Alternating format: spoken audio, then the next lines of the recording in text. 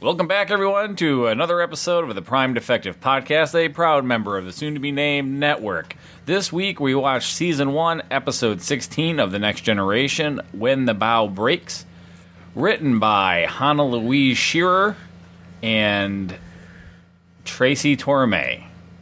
And our favorite. Directed by Kim Manners. This story smacked of Tracy Torme. I knew, I'm like, oh, I should have realized that Tracy Torme wrote this.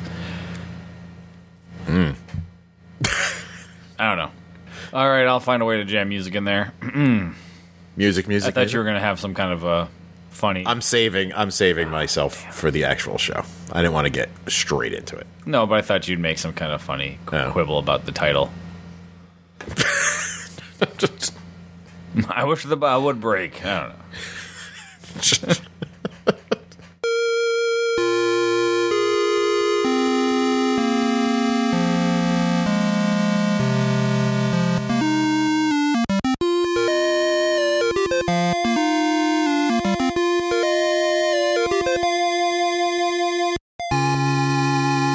Thanks again for tuning in to the Prime Defective podcast. As I said earlier, we are on Season 1, Episode 16 of The Next Generation, When the Bough Breaks.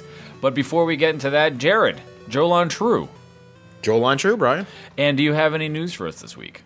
I kind of have a question for you first. You can cut this out if you want. But given your recent things that you just said to me, I'm shocked. And I know this is not giving you a lot of warning, but if you had to name the all-time best Star Trek villain, movies and TV, who would you say it is? I mean, most people would probably go to Khan. Khan is the easy one, yeah. Okay, now, excluding Khan. Individual, or can it, like, because then you go to the Borg. But the Borg are Borg. There's no individuals other than Hugh. I guess the Borg counts. Yeah. No, I'd have to say individual person. Because then people could be like, well, the Klingons are the best, you know. Like, if I said what was the best race, evil race, then you could say the Borg. Yeah, but the only individual Borg are the Queen and Hugh. 7 of 9. Yeah, and then obviously Locutus. And the kids. No, we don't count. Echeb. Jesus. Fucking Echeb. Don't forget Echeb. What's the... That's my other Star Trek podcast. Don't forget Echeb. Don't forget Echeb. What is the name of the race, the aliens from Voyager? The ones that could come in and out of our plane of existence? Species 8472? Yes. Them. That's my favorite villain that I couldn't name. The ones I couldn't remember. Yes. The only reason I bring this up, Brian, is because you poo-pooed Gul Dukat, who I think is the best Star Trek villain ever. I would say even better than Khan. My poo-pooing of Gul Dukat is due to my long-standing feud with DS9 and never having finished watching it, or started watching it, or wanting to watch it.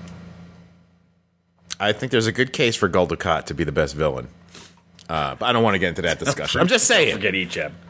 Don't forget Echeb. I'll talk about him on that podcast. God, now I have to make him the podcast. Get right on it. Real quickly on news. First news is a gripe. Second news is news, and kind of big news.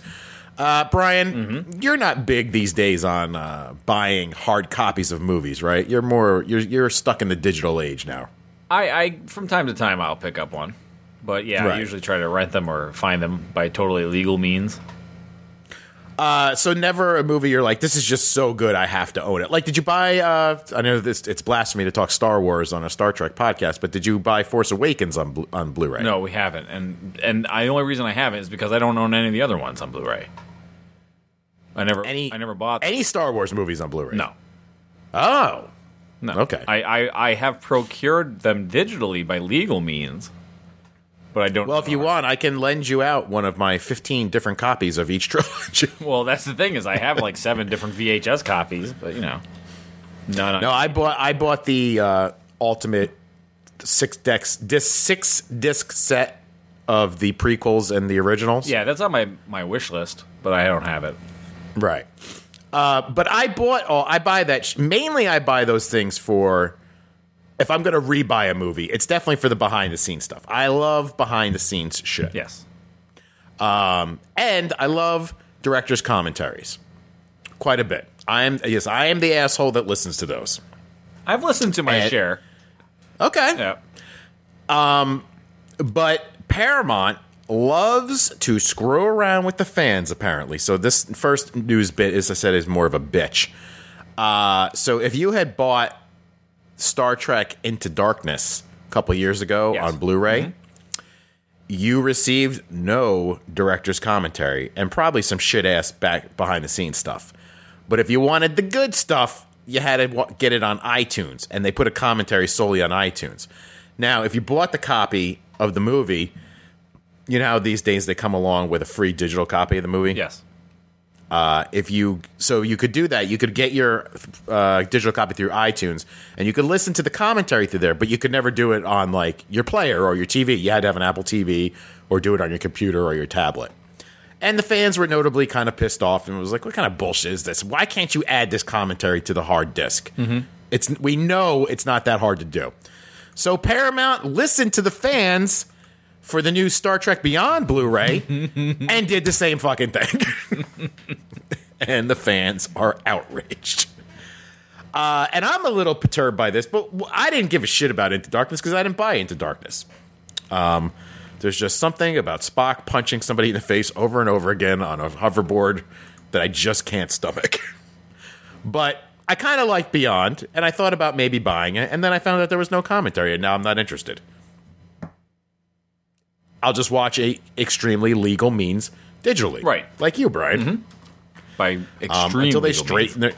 until they straighten their shit out. Well, so that is my gripe of the happen. week. Yeah. Well, maybe when the Abrams verse box set comes out, maybe they'll have the commentaries on there, and then I'll get it. Whenever whatever marketing master is behind putting the commentaries on iTunes only leaves the show. Right. And it looks like the next Star Trek movie is going to happen. And they're bringing in Chris Hemsworth. Yes, I remember them saying they announced that 3 days prior to Beyond opening in theaters. Well, there was rumblings like, yeah, we are going to do this. But what does that mean? I mean, if the movie bombed, no way was like. I heard there was going to be multiple Ghostbuster movies too. But it looks like that's not happening. I was going to say, you never know. That might happen. No, that movie actually took a loss. There will probably be no more Ghostbusters. Hopefully there's no more. But anyway, yeah. But the big news of the week, Brian, and obviously I've said this before, most of the news that comes out is always going to be about Star Trek Discovery. Have they hired actual cast members for the show yet? I'm going to fill you in on something. As of this article, they have hired all cast members except the lead. So they got time, though. They got till May. So they got plenty of time. They could do a lot of establishing shots and having people in starports slowly watching ships land. Yeah. According to this report from Variety, each episode of that show is going to cost around $9 million. And it's going to make all the money back through their paid all-access app. Oh, I'm so pissed about that, but what can you do? I mean, here's the thing, and they got me on this one, because normally I would go through extreme legal means to get a digital copy, just like Brian does. But you want to support it. Not that I want to... Well, I want to support it, and two, I want to watch it on my TV. Now, yes, there are ways around that using a extreme legal means of watching it, but I'm also fucking lazy. So I probably will not. So I will probably be paying CBS whatever amount of money that they want. And then they're only releasing them once a week, too, right? Yes, I believe so. And we're only getting 10 episodes? That I'm unsure of, but that sounds about right. Well, the news about Discovery this week is that Brian Fuller is no longer going to be the showrunner. Oh, my fucking God. Are you kidding me? He left today. Today is October 26th. You're fucking kidding me. Now, hold on. Don't get up in arms. He's staying on as executive producer, and he's going to get some writing credits. Let me guess. They're getting Frank Darabont to come in. That would be awesome, but no. So they could kick him off another show. So what I didn't know about Fuller is that he's also the head producer on American Gods, which has come out or is coming kind of out. off my radar, but yeah. Yeah, it's not something I'm terribly interested in, but he's really tied up in that, and that could be part of the reason why the show got pushed to May. So they might have said, like, look, dude, you got a lot on your plate, man. He probably really wanted to do this very badly and just, bit off more than he could chew. But the new showrunners are going to be Gretchen Berg and Aaron Harberts. They're doing it as a dual role, and both of them have been long associated with Discovery. They'll still have Fuller's ear, so don't worry.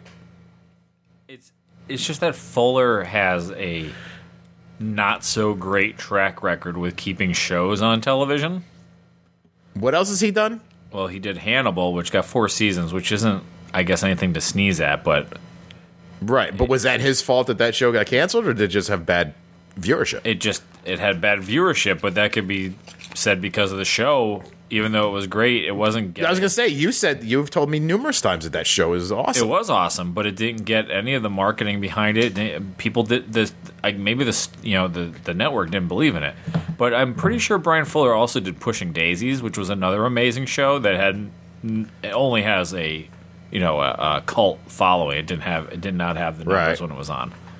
So I was looking forward to him actually coming on and doing something with Star Trek, and now I should have realized that that something would happen. He'll drop the ball. Yeah. Hey, maybe they could bring Tracy Torme in. Could be. They're waiting. So anyway, for the Sliders. Oh, that would be awesome if they did a Sliders. Why doesn't Netflix pick that up? That would be easy to do. Because they picked up that other crap. They picked up that other crappy time travel, not time travel, but alternate universe pilot movie show. Oh, Parallels? Yes, with the building that traveled. With the building. Why did they pick a building? It was an interesting concept that just didn't make it. But anyway, is there any other news, sir? I would say not. I'm sure there is, but I don't know. This is all the news that I thought was fit to be told. Gotcha. So let's get on to the meat of the show, or in this case, a very anemic serving of meat, I believe. The baby meat.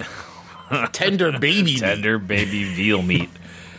Of Season 1, Episode 16 of The Next Generation, titled When the Bough Breaks, starring one Wesley Crusher. That's where I insert the sad trombone noise.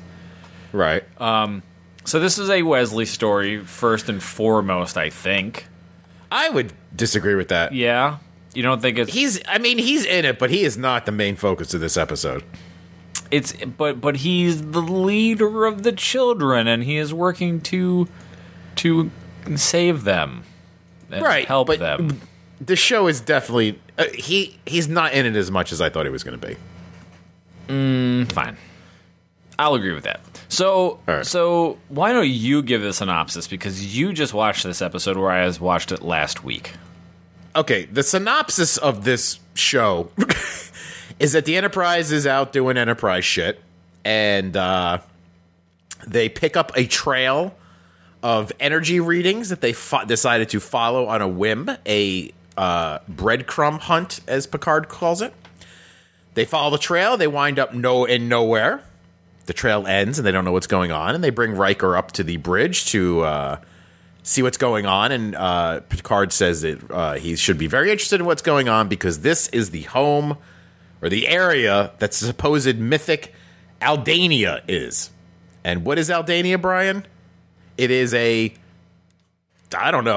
Atlantis, a planet that people have talked about, where they are technologically advanced, and they have closed themselves off from the rest of everybody else, and it's kind of a legend. But apparently Riker's into this shit. And suddenly Aldania shows up out of nowhere, and they contact the Enterprise, and they are truly more advanced than them. They have cool transport technology and all these other neat gadgets and stuff. And in the end, I'm giving the short synopsis of this. Aldania cannot have children.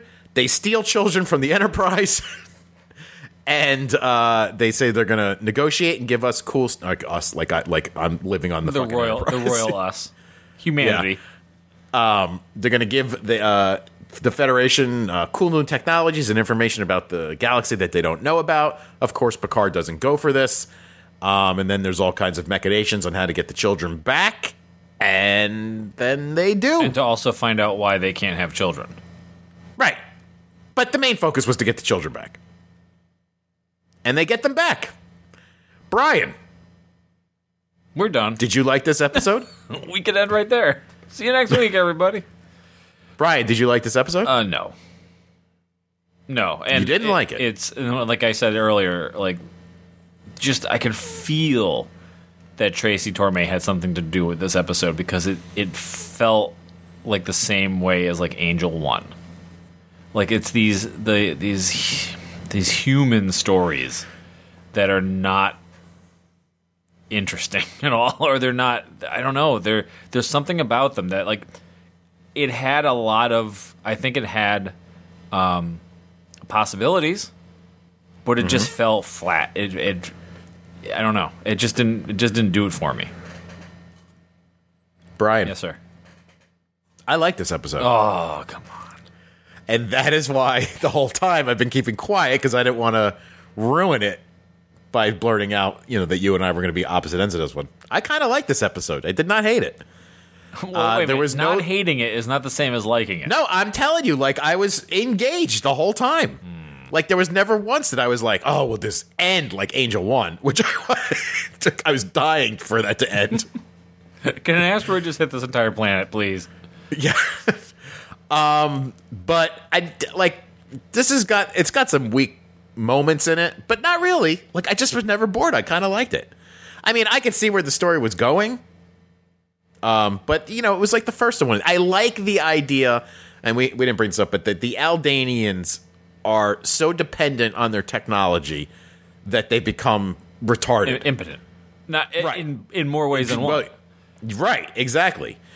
And I like that because it's kind of like a commentary on, the way we might go. And this was like one of the first shows to ever do this. I mean, it's been done a million times since then. Well, and not only like this thing has been running and keeping them, like, their technology has been, like, in charge of them for so long, and they don't know their history about it. They don't know where it even came from. Right. Like, they don't know how to fix it or how to work. Like, they know how to, like, ask it questions, but they don't really know anything about it. They know how to operate it, but they don't know how to maintenance it. Right. Or what makes it work. Mm-hmm. And nor do they even question it. Right, because it's always been there. It's been there, and it's always helped them. Right. It's fair to mention, too, that the Aldanians are centuries old. So, I don't know, like 300 or 400 years more advanced than the Federation, I would say. Yes. So I like that aspect of it. I kind of like the whole thing with the kids, just not automatically like freaking out and being like, "I want my mommy," and just fighting the whole way. I like that some of them were like, I want to get out of here," and some of them were like, "This isn't so bad." Like the kid who hated calculus. Right. Well, of course, he's being badgered to do calculus for all of his days, and now he gets to do art instead. I would say if there was one flat point in this episode, or I should more say a missed opportunity, and you can tell this has got the greasy hands of the great bird of the galaxy all over it, is that... That's my third podcast I do, by the way. Is the tension between the one father and his son, the calculus kid, when the kid's like, or the father was like, the last thing I said to him, I yelled at him before he was taken away from me. It was the last thing I ever said to him. They easily could have made that between Wesley and Dr. Crusher, which probably would have had a little more impact if the two of them had a disagreement and then he disappeared and they had fought a little bit, other than this unknown father and son who none of us could have given a shit about. But I know that Gene doesn't want any infighting amongst the main cast, and that was his prime directive. So I could see why Wesley and Dr. Crusher were on good terms when he left. So it just took a little bit of the gas out of Wesley's story. But, other than, what's that? No, I was going to say, but he has, excuse me, he still has a good story that he's in charge. He's the most adult child that is stolen. Yeah, but that story is kind of boring. It's like Wesley is, Wesley has no arc in this story. What if the story was that he was fighting with his mother about wanting to do something, and then down there he got to do it? and he has a struggle. He's always being told on the Enterprise that he's like, that he's a child and that he, they're giving him a chance now as acting ensign or whatever, but he's not in charge of anything. He's not the idea man. And down here, they're all looking to him for leadership, and he's the one who comes up with the idea of the strike. But Wesley never has an internal struggle about staying down there. He automatically wants to leave right away. So say there was a scene on the Enterprise before Wesley goes where like he's working on some experiment in engineering about, I don't know, force fields. Force fields, pulse waves or something. And his mom's like, Wesley, you got to go to school and you got to learn history or something. And he's like, Mom, why do I got to learn history? I'm into all this science shit. And she's like, Wesley, you got to do that. And he's like, man, you never let me do anything, Mom. Besides pilot the ship and save the day. I don't know, one or 3 or 4 episodes. Every 3 or 4 episodes, I get to save the ship. Something like that. And then when he's down on the planet, have him have kind of an internal struggle of being like, wow, they're letting me do exactly what I want. I don't have to deal with all the bullshit. But then realizing that he was being a dick. I'm just saying. Your Wesley and Dr. Crusher impressions are spot on, by the way. Thank you. Yeah. I know you've been working on them. Wesley, yes, Mom. Do your homework. I just was not interested in this story at all. Like, I see the points you're talking about, and yes, they are. That part of it is an interesting story, but it just it fell flat for me. I just did not. I mean, I do like action. I do like there to be some action, and obviously this was a story with 0 to negative action in it. Unless you count the daring daylight robbery of children off Enterprise by beaming them off, and the Enterprise couldn't do nothing about it. I don't know. I mean, listen, I'm not opposed to a talkie. They have some good ones. I like it. I again, another missed opportunity is like he just didn't get real meaty with Picard trying to negotiate. He was just kind of not. It wasn't quite there. It was getting there. Of the Picard I know. But I don't know. I liked the episode. I thought it was cool. I just liked that it wasn't so black and white. We're stealing your children. And then they're like assholes to the children. Like, they stole the children and we're very nice to them. Well, yeah. Yeah. I like that there was a kind of a C storyline going on there with the one woman who wanted the little redheaded child. Like, they kind of dropped that right away, though. Do you remember the part I'm talking about? I don't think they dropped it. What do you mean? Yeah, they did. But remember they're assigning all the children to the different families. Yeah. Right? And they tell the one woman, they're like, hey, you better go get Rose because her family's waiting for her. And the woman grabs the child. She's like, no one is taking this child from me. She's with me. And they're like, but that's not what it is. She's like, I don't care. She's mine. And then they never bring it up. I wasn't as invested in it, I guess. Okay, that's what it... Yeah, were you playing Marvel Puzzle Quest while you were watching? No. I watched the entire show. I just was not... Like, I didn't really... I mean, I remember her saying that, but then after that, I was like, who gives a fuck? Well, I wasn't... It's not like I was like, oh, I can't wait till this story is resolved. I was just shocked that it was never brought up again. They were like, okay, crazy lady, the child's yours. The end of story. The best part about this episode for me is that the lead Aldean was Deep Throat from X-Files. Wow, it's funny you say that because I'm looking exactly at my notes right now where I wrote Deep Throat with 3 exclamation points. Do you know what other important part he played in Star Trek, though? I'm looking through his rap sheet right now on IMDb. I see he was on Voyager. He was on Voyager. But he was fucking Sam Clemens. He was goddamn. Yep, he was Mark Twain. Yeah, I as soon as I saw it here, I was like, oh, of course, yes, that makes perfect sense. You know, what's funny though is like for years I'd seen him play that part because I've watched that episode multiple times Arrow, and I never knew that it was him playing Samuel Clemens. But once I found out, anytime I see him in any other role, he has just slight little twinges of what he did in that performance that makes me remind. He does that like kind of noise sometimes. It's very slight, but I'm like, oh, that's right. He played Clemens. I can't imagine him making that noise as Deep Throat, though. No, but it's just like a little right. He'll be like, Mulder, what are you talking about? And I'll be like, oh, there was a little Clemens in there. A little Clemens. So, some notable pieces of this episode. Right. A child runs into Riker and falls on the ground because Riker stands stoically in place while the child rams into him. Yeah. And Riker has a very creepy smile on his face. Again with the creepy smile, and he knows the kid's name. Now, does he know the kid's name because someone was yelling after him? Or does he know the child's name just because he knows the child's name? I believe that, and I've seen other episodes where Riker Knows the kids.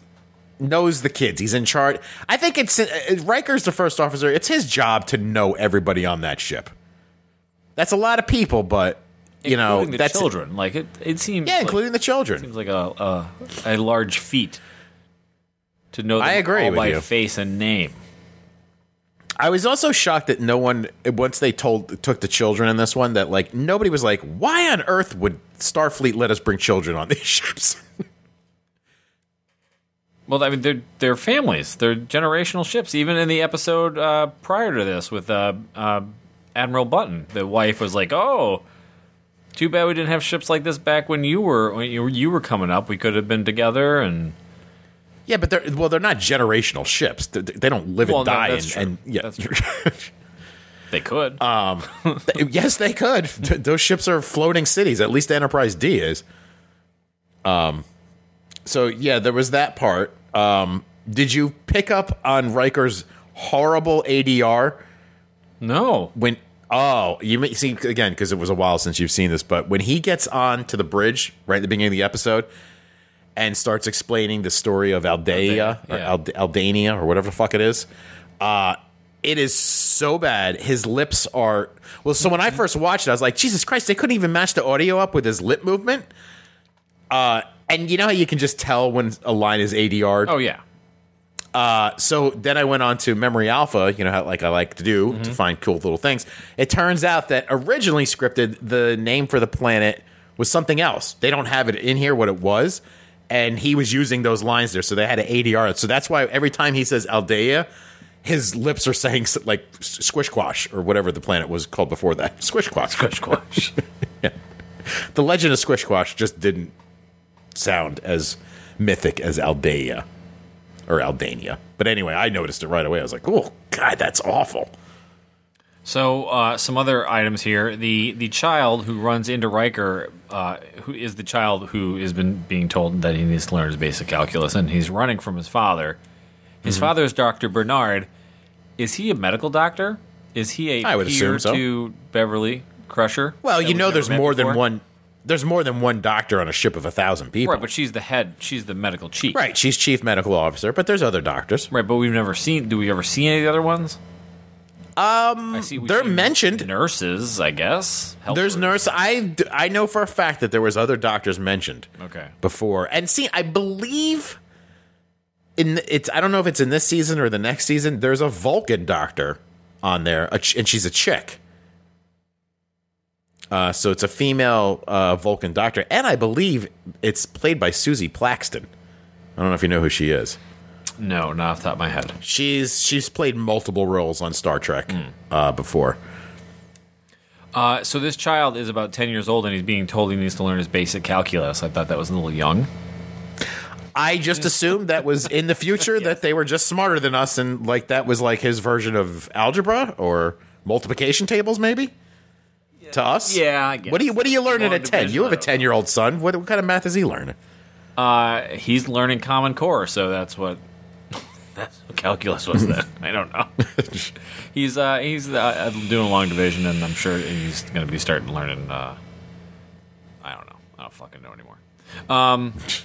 So this planet is shielded from everybody. No one has seen it for a millennia. Right. How does no ship just plow through this planet and warp? Well, listen. I mean, granted, it's like a needle in a giant haystack to do that. Right. But I mean, I'm going to is there, right? Yes. But that goes for any cloaked thing in Star Trek. Well, I guess granted, a ship's... No, because proximity sensors wouldn't do it because it's cloaked, right? Well, I mean, the way Data explains it, it's just a bending of light. So, like, they should be able to pick up mass gravitational differences. But they apparently, didn't know it was there until they expose themselves. Right. So, but that's the same thing with any cloaked ship that they do. I just assume there's more to it than that. That it's able to fall off sensors and blah blah blah. But maybe since they're so advanced, if a ship, if they're like, oh my god, we got a ship coming, they can redirect the ship somehow. I mean, they did throw the Enterprise 3 days away from the ship. That is true. They maybe they can adjust the course of an incoming ship slightly enough to get it out of the way. Yeah. The camera angles in this episode were very odd during a lot of the scenes. See, on the I did bridge. not notice that. Huh? I did not notice that. There was a lot of up the nose close up shots from Oh. It looked like the cameraman was about 2 feet shorter than Picard half the time. It was just a couple shots. I did notice, and they love using this shot of from Geordi's side of the ship onto Data, and I'm like, this is the shot that they always use when Data gives the look to Geordi. And I was like, are they going to do it again? They didn't do it this episode. No. No Worf shutdown either. Nope, no Worf shutdown. There was last week either, I don't think. No Chief O'Brien again. No Earl Grey tea yet either. That has not come up yet. No. Not that I can remember. And no Tasha Yar in this episode, as far as I was concerned. I'm starting to see why she left the show. Yeah, she really has not been given many things to do recently. I think she had one line of dialogue this whole episode. Well, Troy only had... Troy had a few, but nothing major. She felt all of the people on the planet before they reveal themselves. Yeah, one day we really need to do a study on Troy as well and what the extent of her powers are and distances and all that other shit, because that is so up in the air as to what she can do. But yeah, they were real heavy on the Doctor this season. And, real heavy. And then they just switch her out. Yep. And they're like, well, everybody hates the Doctor. Let's bring in the Doctor everybody hates. Oh, yeah, right. Let's make sure no one's divided on the hatred of the Doctor. And bring in a stone-cold bitch. Speaking of Troy, when the children are kidnapped and they are trying to negotiate to get them back, she tells the Aldeans, or Aldeas? Oh, I wrote this down. That humans are unusually attached to their offspring. I had to back up and replay that again. Because I was like, did she say usually or unusually? But it turns out it's unusual that we're attached to our offspring. What is a usual amount of attachment for your offspring?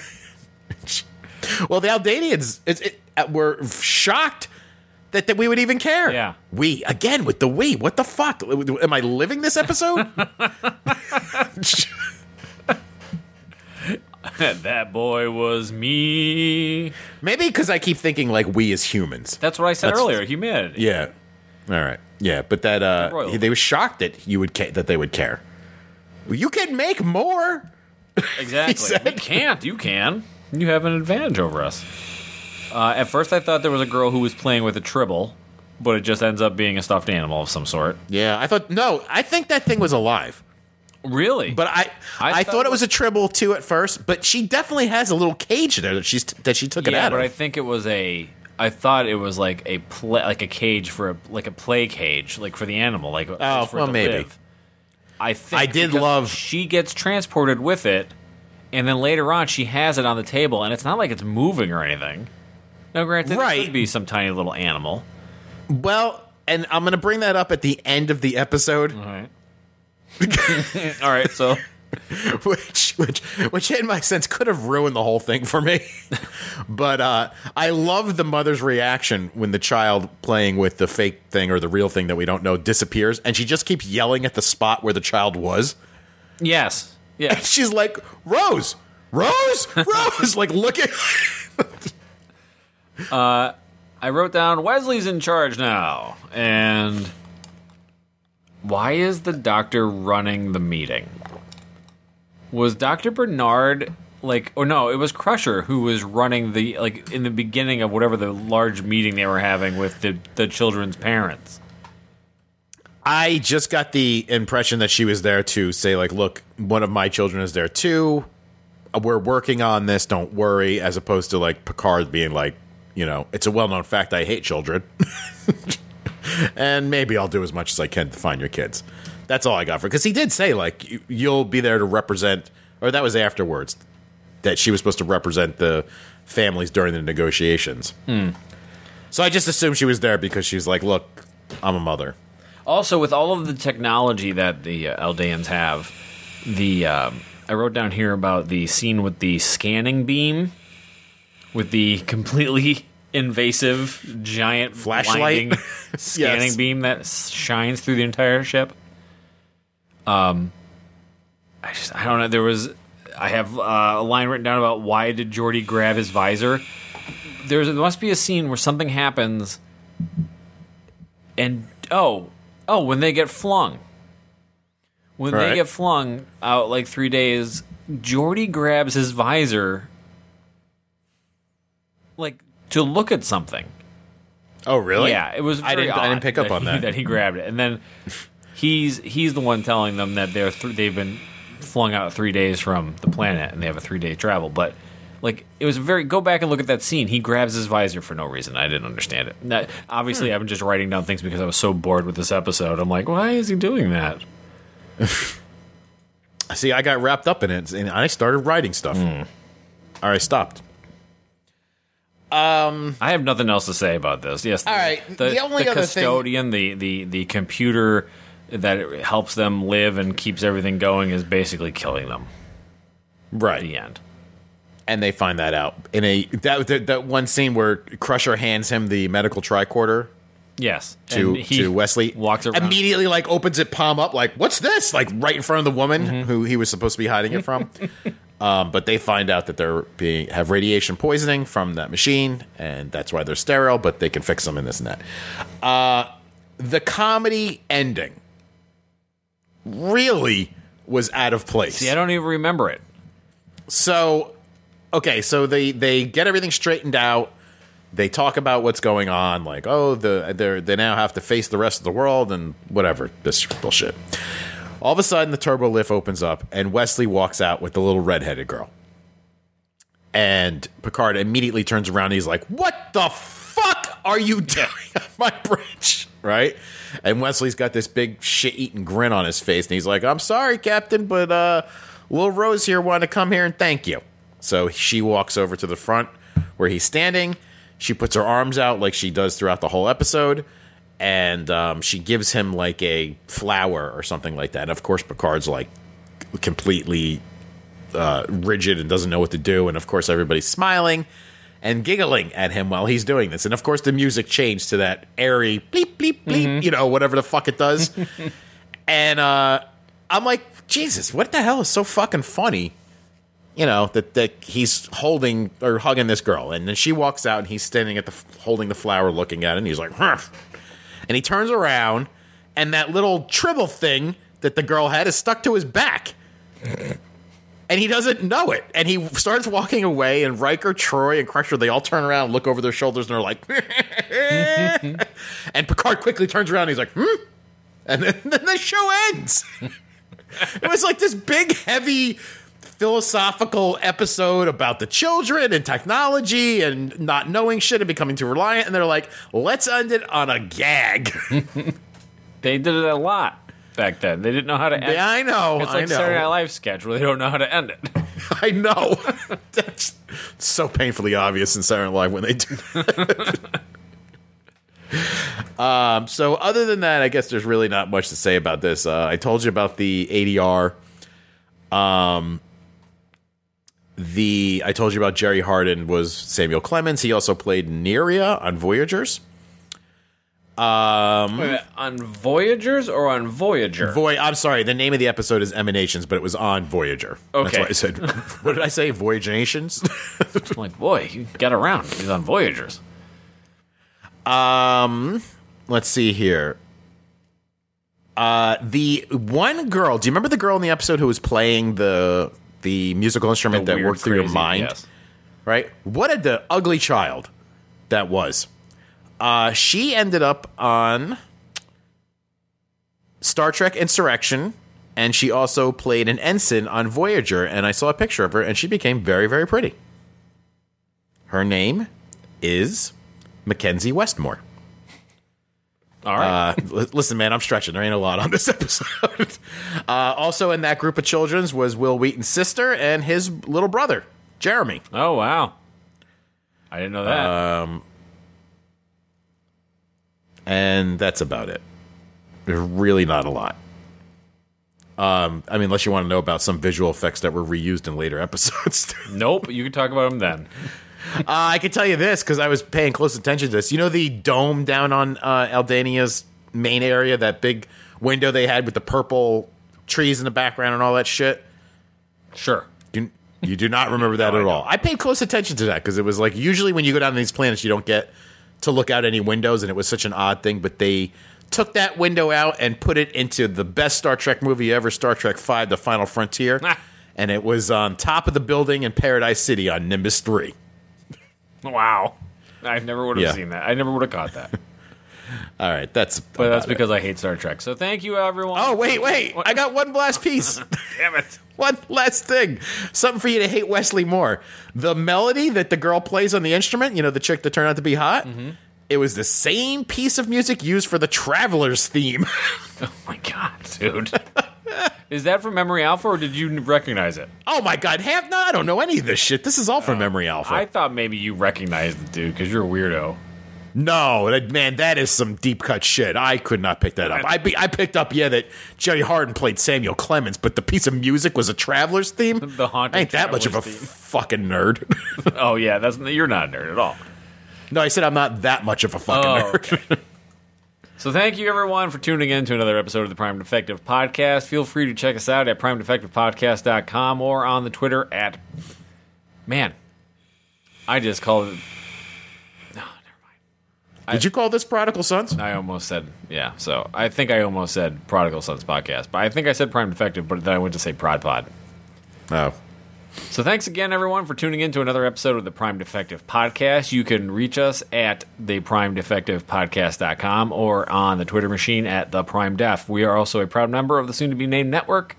You can find us every day over there at soon-to-be-named-network.com or soon-to-be-named-network.tumblr.com with like-minded shows for everyone to check out and download to your RSS machines and listen to us and listen to them and have a good time and just listen to a lot of podcasts.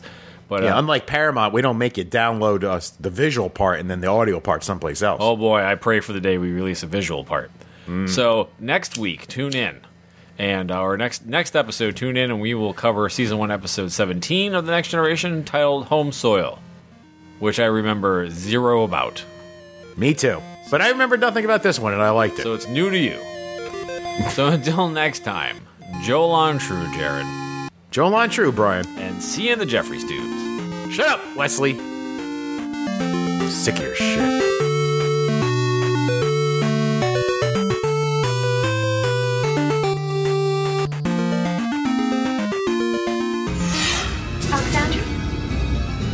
Alexandra?